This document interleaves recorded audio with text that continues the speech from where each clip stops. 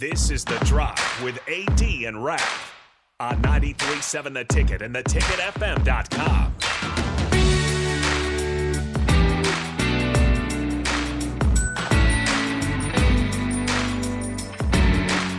All right, everybody, we're back again. This is The Drive on 93.7 The Ticket, proudly sponsored by Sandhills Global. Sandhills Global is looking to fill hundreds of new openings in sales, traveling support, software development, web design, and more. Career and internship opportunities are available at the global headquarters in Lincoln, so apply today at sandhills.jobs. Yeah, it's Friday. Bam! Friday. They're listening to us in the Grand Teton National Park. Hey, big shout out Cody and Nick. Big shout out to the Stevensons, man. You guys enjoy that park out there. Let that ride. Cody, listen to that, baby. Let it just take it home. Let it go. All the grizzly bears and eagles are coming up to their site. Snap those pictures. Cody, Raph knows this. Rico, Grizzly buddy, bears. Cody takes like the most insane pictures, man. This dude ought to be a photographer for like National Geographic. I'm about to show you this one he sent me, man.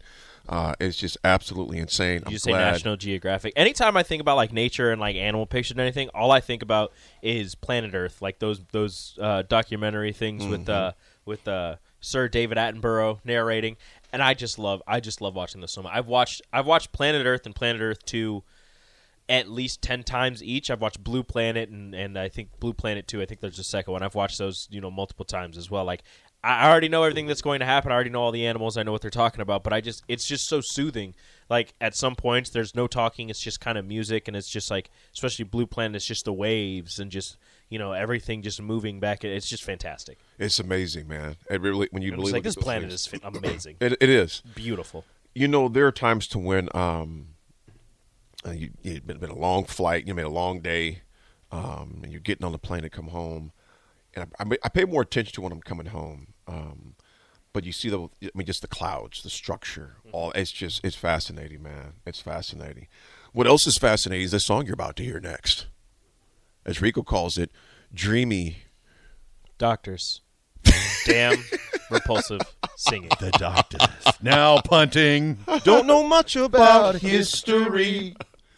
Don't know much about biology. Don't know much about a science book. Don't know much about the French I took. But I do know that I love you.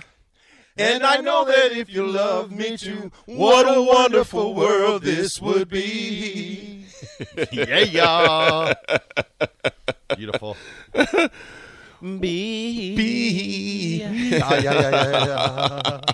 Let it be. Let it be. Let it be. Why aren't you singing anymore, AD? I thought you were singing. I was not going to be associated with that, Raph. You set him up. That's so rude, Raph. I'm so sorry. I was not going to be. He set you up. Wow. No, that was not a setup. What a guy. That was just Or if you watch the Lorax, let it die, let it die, let it shrivel up and die. Thanks, AD. Well, in 2003, May 16th, Coach Solich in Husker history says summer is critical for NU. And this was the Husker wish list at that time. I think it's still just relevant today. A position-by-position look at top summer priorities for Nebraska football players. And he was just coming in with, at this time, 6 new coaches as well, going into that season in 2003. He goes for the offense, lineman, pass blocking technique, and size. Quarterback, grasp the offense, improve read reaction time. The back, shoulder strength, ball handling. And Coach Solich was an insane, that drill, he would still do it. It was just the one hand, put the switch hands. So we were at his event for a celebration when they recognized him. So we're at the West Stadium, and guys are talking. I think it was, one of the guys asked him if he could still do it, and he starts smiling. Oh yeah, I can still do it. And Jeff Solich goes, yeah, he really can. The dude is 80-something years old and can still put the ball and switch and go down hand to hand like that. So Coach Solich, he was one of the best running backs coach we had at Nebraska, in my opinion. One of the best coaches that we had at Nebraska, period, in my opinion.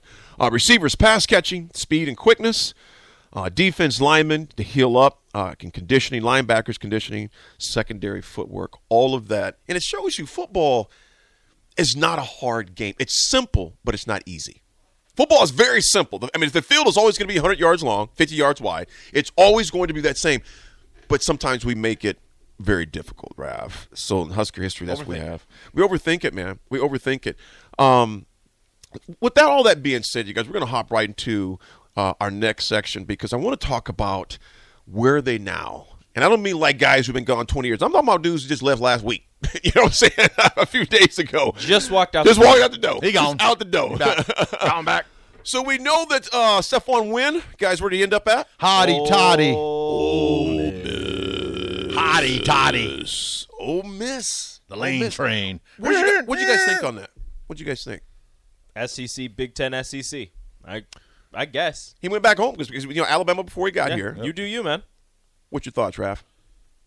Yeah, same. I mean, I congratulations to him to get to to go to another Power 5 school in the SEC. I think that bodes well for his chances of of making it professionally. So, congratulations to him. Wish him all the best. Yeah, absolutely. We ain't got plans, so it's okay. Unless we play in the bowl game, then we're coming for you, Stephon Wynn.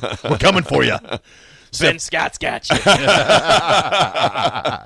Wynn played 304 snaps for the Huskers for us last season. He had a season high against Georgia Southern at 41 of those. And I thought this was interesting when I was researching this. Pro Football Focus gave him a grade of 58.9 on the season. Top grades were the first 3 games in which he was above 73 in each, including a season best 84.1 against our win over North Dakota. The other one that left, you guys remember that guy? Mr. Martin. Jaleel Martin left. And he hooked up on a great place in Syracuse because that's where Coach Travis Fisher's at, the former defensive backs coach. I love Travis, man. Travis is a good brother, man. Good dude. Sent him a text actually about 2 weeks ago. Said he's getting acclimated. Travis is a good dude. Very laid back, very quiet. Didn't say a lot to his players, but in the public, Travis was just one of those dudes that was just real chill, man. Yep. Real chill. So Martin is heading to Syracuse. And Martin, remember, he played receiver, came in the 2022 recruiting class. And then he got connected. And think about this. Travis Fisher has nothing but crazy good things to say about it. He said those things even when I was here at Nebraska. It just, like a lot of things during the past, it just fell on the shuffle, if you would. So he's 6'2". They said he lost a lot of weight when he was running track. Rico, you being a former track guy, how do you keep the weight on guys? You don't. They just have to build that back up again. Yep. You got to make it back up. It's brutal. We had a couple guys at UNK that did it, that went football, then track. It takes a while because they're not in the same conditioning. They're not doing the conditioning that we are doing because they're doing football, obviously. So when they join the team, they're in great shape. But in terms of track, sprint, whatever event they end up doing on that track shape, they're not there yet. It's a lot different. It takes them a couple of weeks, and if they're sprinters, they have to lose some weight. Yeah. They're not going to lose all of it. They're not going to lose a ton of it, but they have to lose some weight.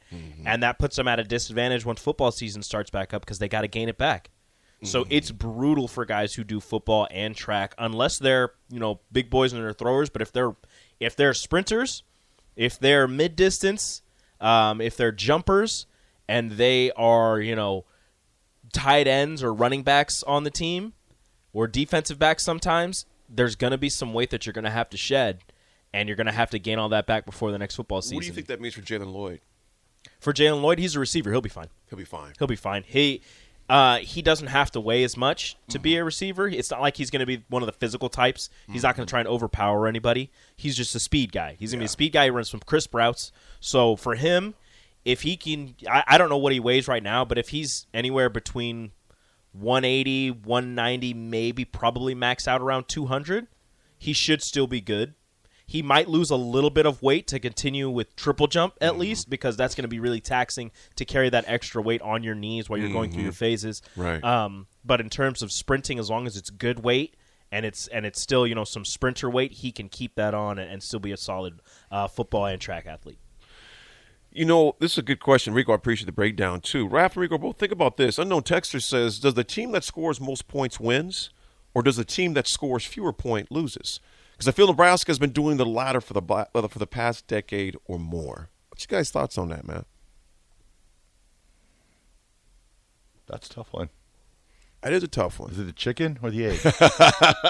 Well, I tell you what, it's more points. You think about what's that? It's more points. Yeah, they have been doing the scoring less points and trying to win off of, and I don't know why or how, but they've been trying to win off of their defense for a little bit. I know last season they were trying to win off of offense, and for them, then it was definitely a team that scores the most points win, because especially that shootout with Purdue, that one was back and forth. The game against Rutgers, it was the team that scores the least amount loses, because that was just a if you score, you're lucky type of game. Nebraska was playing one of the best defensive games that they played in a while. Granted, it was against a terrible offense, but they were going against a fantastic defense in Rutgers. So for them, it's kind of been back and forth throughout these seasons. But to me, it's whoever scores the most points wins.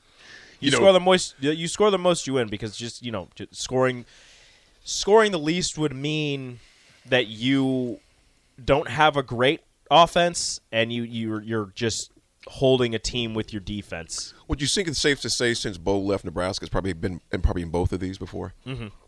I would say so. For them, it was whoever scores the least loses. Yeah, absolutely. Because they were trying to hold people.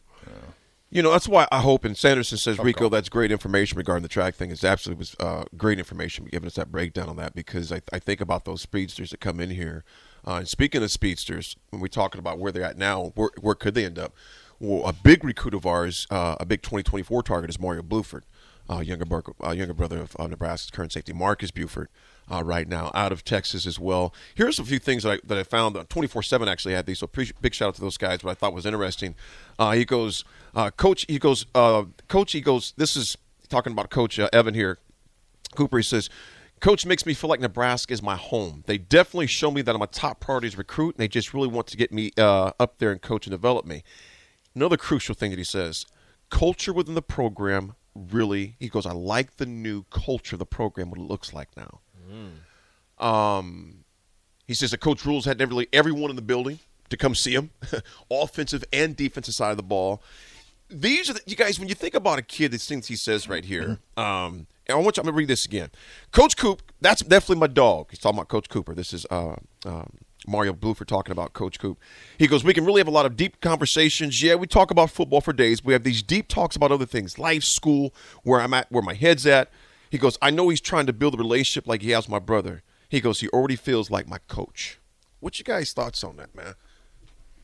Because these guys are going in deep on these guys, man. It ain't just – when you prove it. Sign the dotted line. He can't yet. Yeah, he can't yet. He has to wait.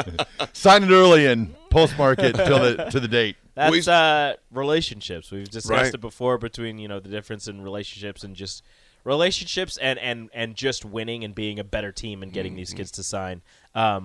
With some of these guys, especially when you have an older brother or a sibling or somebody that, a best friend or something on your team already, and you're trying to get that other person, relationships matter, because it's not all your relationship with that recruit that you want. It also depends on how you've been treating the current person on that roster that they know.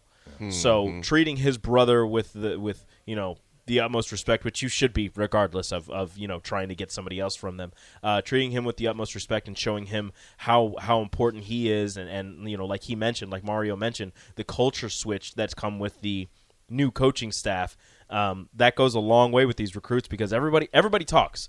Everybody on this current team is going to talk to recruits. The recruits are talking to people on this team. They're talking to other recruits. So the relationships you establish with people and the way that you carry yourself around different recruits at different times really matters. And I think that bodes well, too, for Nebraska, that you have his older brother that, could be seeing, right now maybe something he does not like, and telling the younger brother, don't. This ain't it. Don't come here. And that you have those relationships.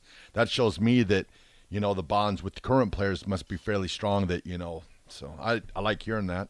Mm-hmm. I love the relationships part of it. Like we always said, like this, Tony, the guy said, Capital Cigar. I mean, they have it hashtagged on the wall. Relationships matter. Even Pete said it. Yeah, Pete said it. It just matters. You have to have those relationships. And I'm glad to see this, because this would be a good get for Nebraska in the secondary. We got a quick break here, and we will be right back after a message from all of our great teammates. On the other side, this is Rico holding it down. AD Raf. This is The Drive on The Ticket. Be right back.